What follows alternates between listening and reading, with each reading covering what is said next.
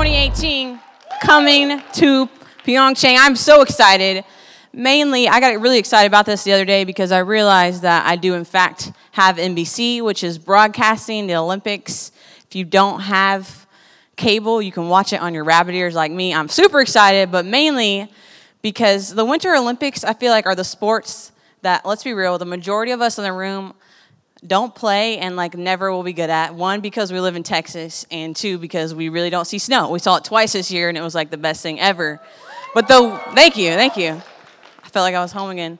But the Winter Olympics are so exciting because there's tons of crazy sports. I was watching something the other day. Has anybody ever heard of the skeleton? Not like your bones, but it's an event. It's an Olympic event. And what you do is, it's like the bobsled, so the 4 people in the bobsled. But it's one person on this tiny little sled that goes down that track head first. Those people have to be crazy to go down that thing 100 miles an hour, just plummeting head first to the ice. There's tons of crazy, crazy sports like that happening on the Olympics. But one of the people I'm personally very excited to see is Shaun White. Do I have any Shaun White fans in the house? Shaun White, he's going to make a comeback. Thank you, Ryan. He's going to make a comeback this year. This is his year to redeem himself from the gold medal. If you missed what happened 4 years ago, make sure you watch that so you can cheer for him this year. But the Winter Olympics, I'm super excited, and they are doing this thing called Become the Light. So like Michael said, we're jumping on board with this, and we're going to be looking tonight at what our source of light is and how we become the light. And the symbol for the Olympics, their symbol of light, which probably you all know this, is the Olympic torch.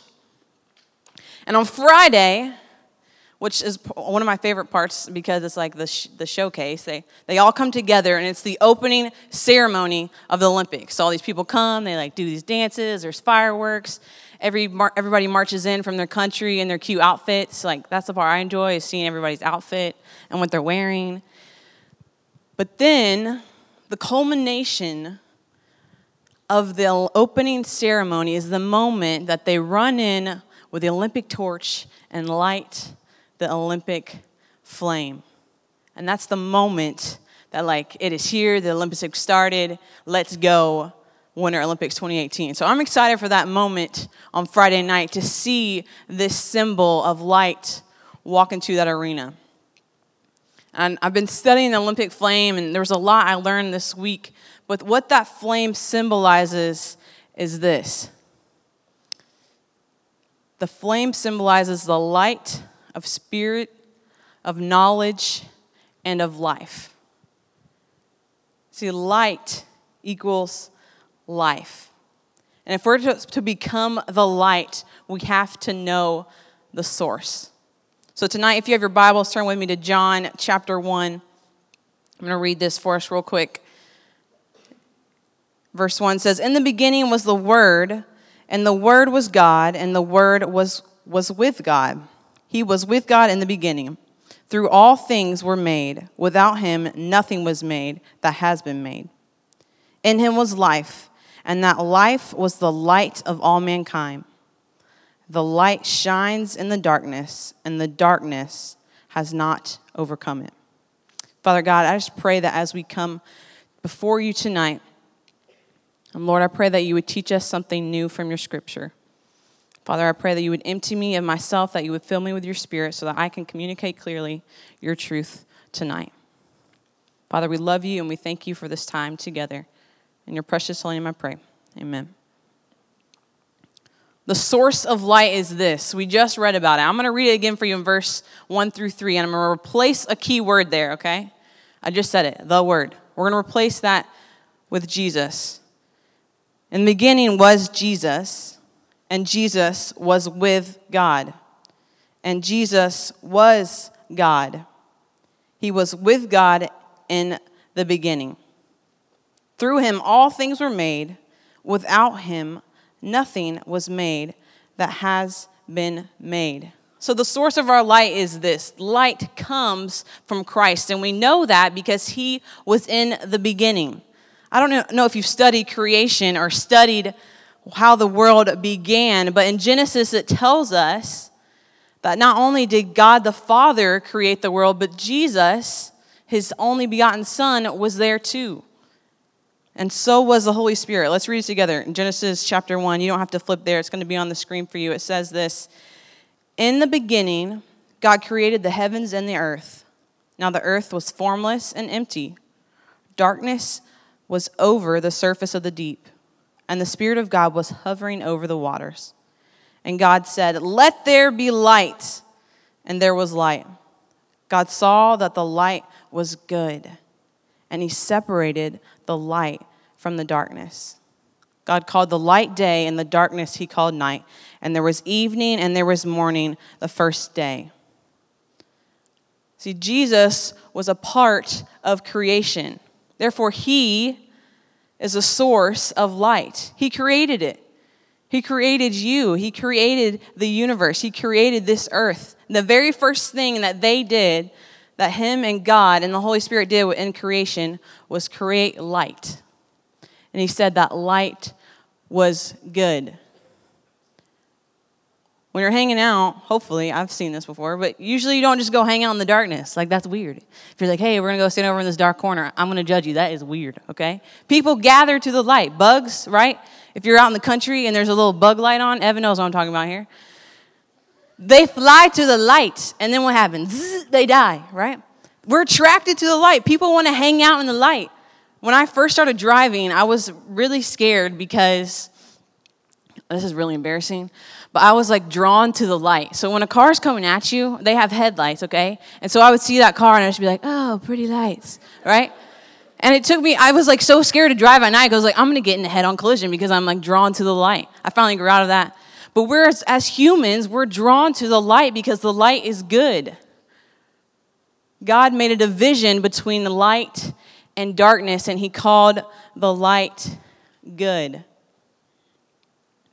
Verse 4, it says, in him was life, and that life was the light of all mankind. See, Jesus is not only the source of our light, but he is the light of man. A couple verses later, John says that the Word became flesh. So that word we were just talking about right here, where it says in the beginning was the Word, meaning Jesus. Jesus became flesh. He came down to creation. The creator, the person who made light, came to the earth to be the light to the world. And the reason he did that is because there was darkness in the world, because there was sin, because there was separation from God. See, not only did he create the world, he then came down to earth and showed us what the true light was, because light equals life. There can be no light in the darkness. If there's any planters in here, you know that. What I mean by that is people who grow things. They're planters. FFA people. You should know this. I had a little succulent. If you don't know what a succulent is, you've been living under a rock because succulents are in. But I had a succulent. One of my friends probably gave it to me.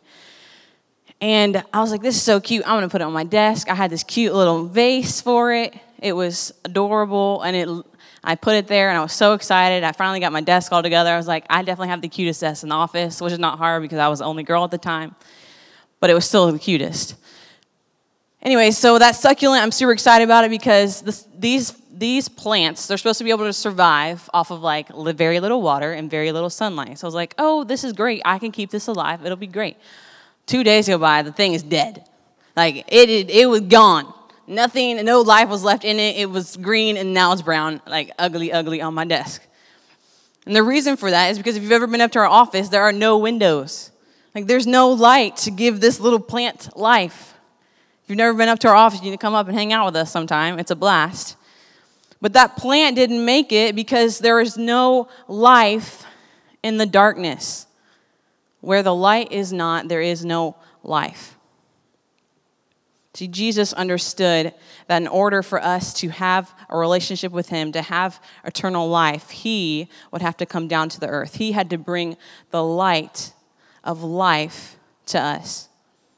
So he not only created you, he not only breathed the breath of life into your lungs, he not only made you, but he also made a way for you to be with him eternally through his death and resurrection on the cross. defeating death. Verse 5 says this, the light shines in the darkness, and the darkness has not overcome it. The light shines in the darkness, and the darkness has not overcome it. See, Jesus came to the darkness. He came to bring death to life. He didn't come just to live a little perfect life and just come for people who loved him. He came for those who didn't know him. He came to bring dead things alive. And darkness cannot exist where the light is. We read that in creation. Back in Genesis, it says that God made a distinction between day and night. He separated the light from the darkness. And only life can be found in the light. But a lot of times in our lives where we find ourselves, me included, is looking for life in the darkness. We try and find who we are. We try and find our identity. We try and find who we are going to be, what our life is going to be all about in the darkness. But our identity, our life, can only come from the person who gives us that, and that's Jesus Christ. As I was studying about the Olympics, one of the things that just kept coming up to me was this tradition of the Olympic torch. And what I found out was that this torch, it's not just this thing that magic. I thought it just appeared at the opening ceremony. That's not true. What they do is a couple months prior to the Olympics, they have another big ceremony where they light the Olympic torch. And it's all the way in Olympia, Greece, where the Olympics began, where they started. And so what they do is they have this big ceremony, and there's this bowl that's made of mirrors. And what they do is they reflect this mirror into the sun until it gets so hot that it makes a fire. And the reason they do that is so that the flame stays pure. And then they light a torch, and then begins the Olympic torch relay. And that torch is carried all the way through tons of countries till it gets to South Korea on Friday night and is lit at the opening ceremony. And they've been doing this ever since they started connecting the traditional Olympics to the modern day Olympics. And the reason that they do this is to remind them of this symbolism of this fire being the light. See, back in ancient times, they thought that this fire came from this god named Zeus, but he was not the real God, and we know that. And so what they did is they thought that fire came from him, so they worshiped that fire, thanking him for it. And nowadays, the way that they connect that is by it being a symbol of life. See, without light, there is no life. And for you and I, if we do not know the source of our life, then we have no light. See, just like the people use the fire to represent their God, just like they reflected the sun to make this flame that was pure, and then they carried it all the way on this torch, our source of light is Jesus Christ. And when we reflect him, our life becomes a light to the world. Some of you followed that beacon of light to get here, and your life is to be like that beacon of light. Because if you know Jesus, you have the light. If you have a relationship with him, if you say, yes, God, I just don't know these facts about you, but I know you personally. I spend time with you. I get to know you daily. You have a light in your life. In verse 5, it said this. It says, the light shines in the darkness, and the darkness has not overcome it. If you have that light in your life, darkness can never overcome it. John 8:12, it says this. When Jesus spoke again to the people, he said, I am the light of the world. Whoever follows me will never walk in darkness, but will have the light of life. If you have a relationship with Jesus Christ, no matter how dark your life gets, you will always have the light. No matter how hard or how difficult your situation gets, no matter how much you feel like you're alone or you can't get through the day, whenever you feel like there's just darkness around you, you have hope in Jesus Christ because you have the light. It says, if you follow me, you will never walk in darkness, but you will have the light of life. And students, the way that you and I keep that light shining for him is by getting to know the source of it. If you want your light to be a beacon of hope for others, if you want your life to stand out from the crowd, if you want your life to look different from everybody else, the thing that you and I have to do is we have to go to the source. We have to spend time with him. Just like my plant didn't survive in the darkness, right? If you don't spend time with the Son of God, with Jesus Christ, then our light is not going to be bright and shine for him. But no matter where you go, no matter what you do, no matter how dark your life gets, if you have him, you will always have the light. But some of you in the room, you don't have any light in your life because you have never accepted Jesus Christ into your life. You're just wandering around in the darkness, and it is tough. You're bumping into things.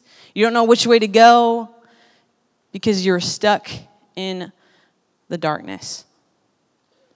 And I want to give every single person the opportunity right now to accept the light of Jesus Christ into their heart for the very first time. So with no one looking around.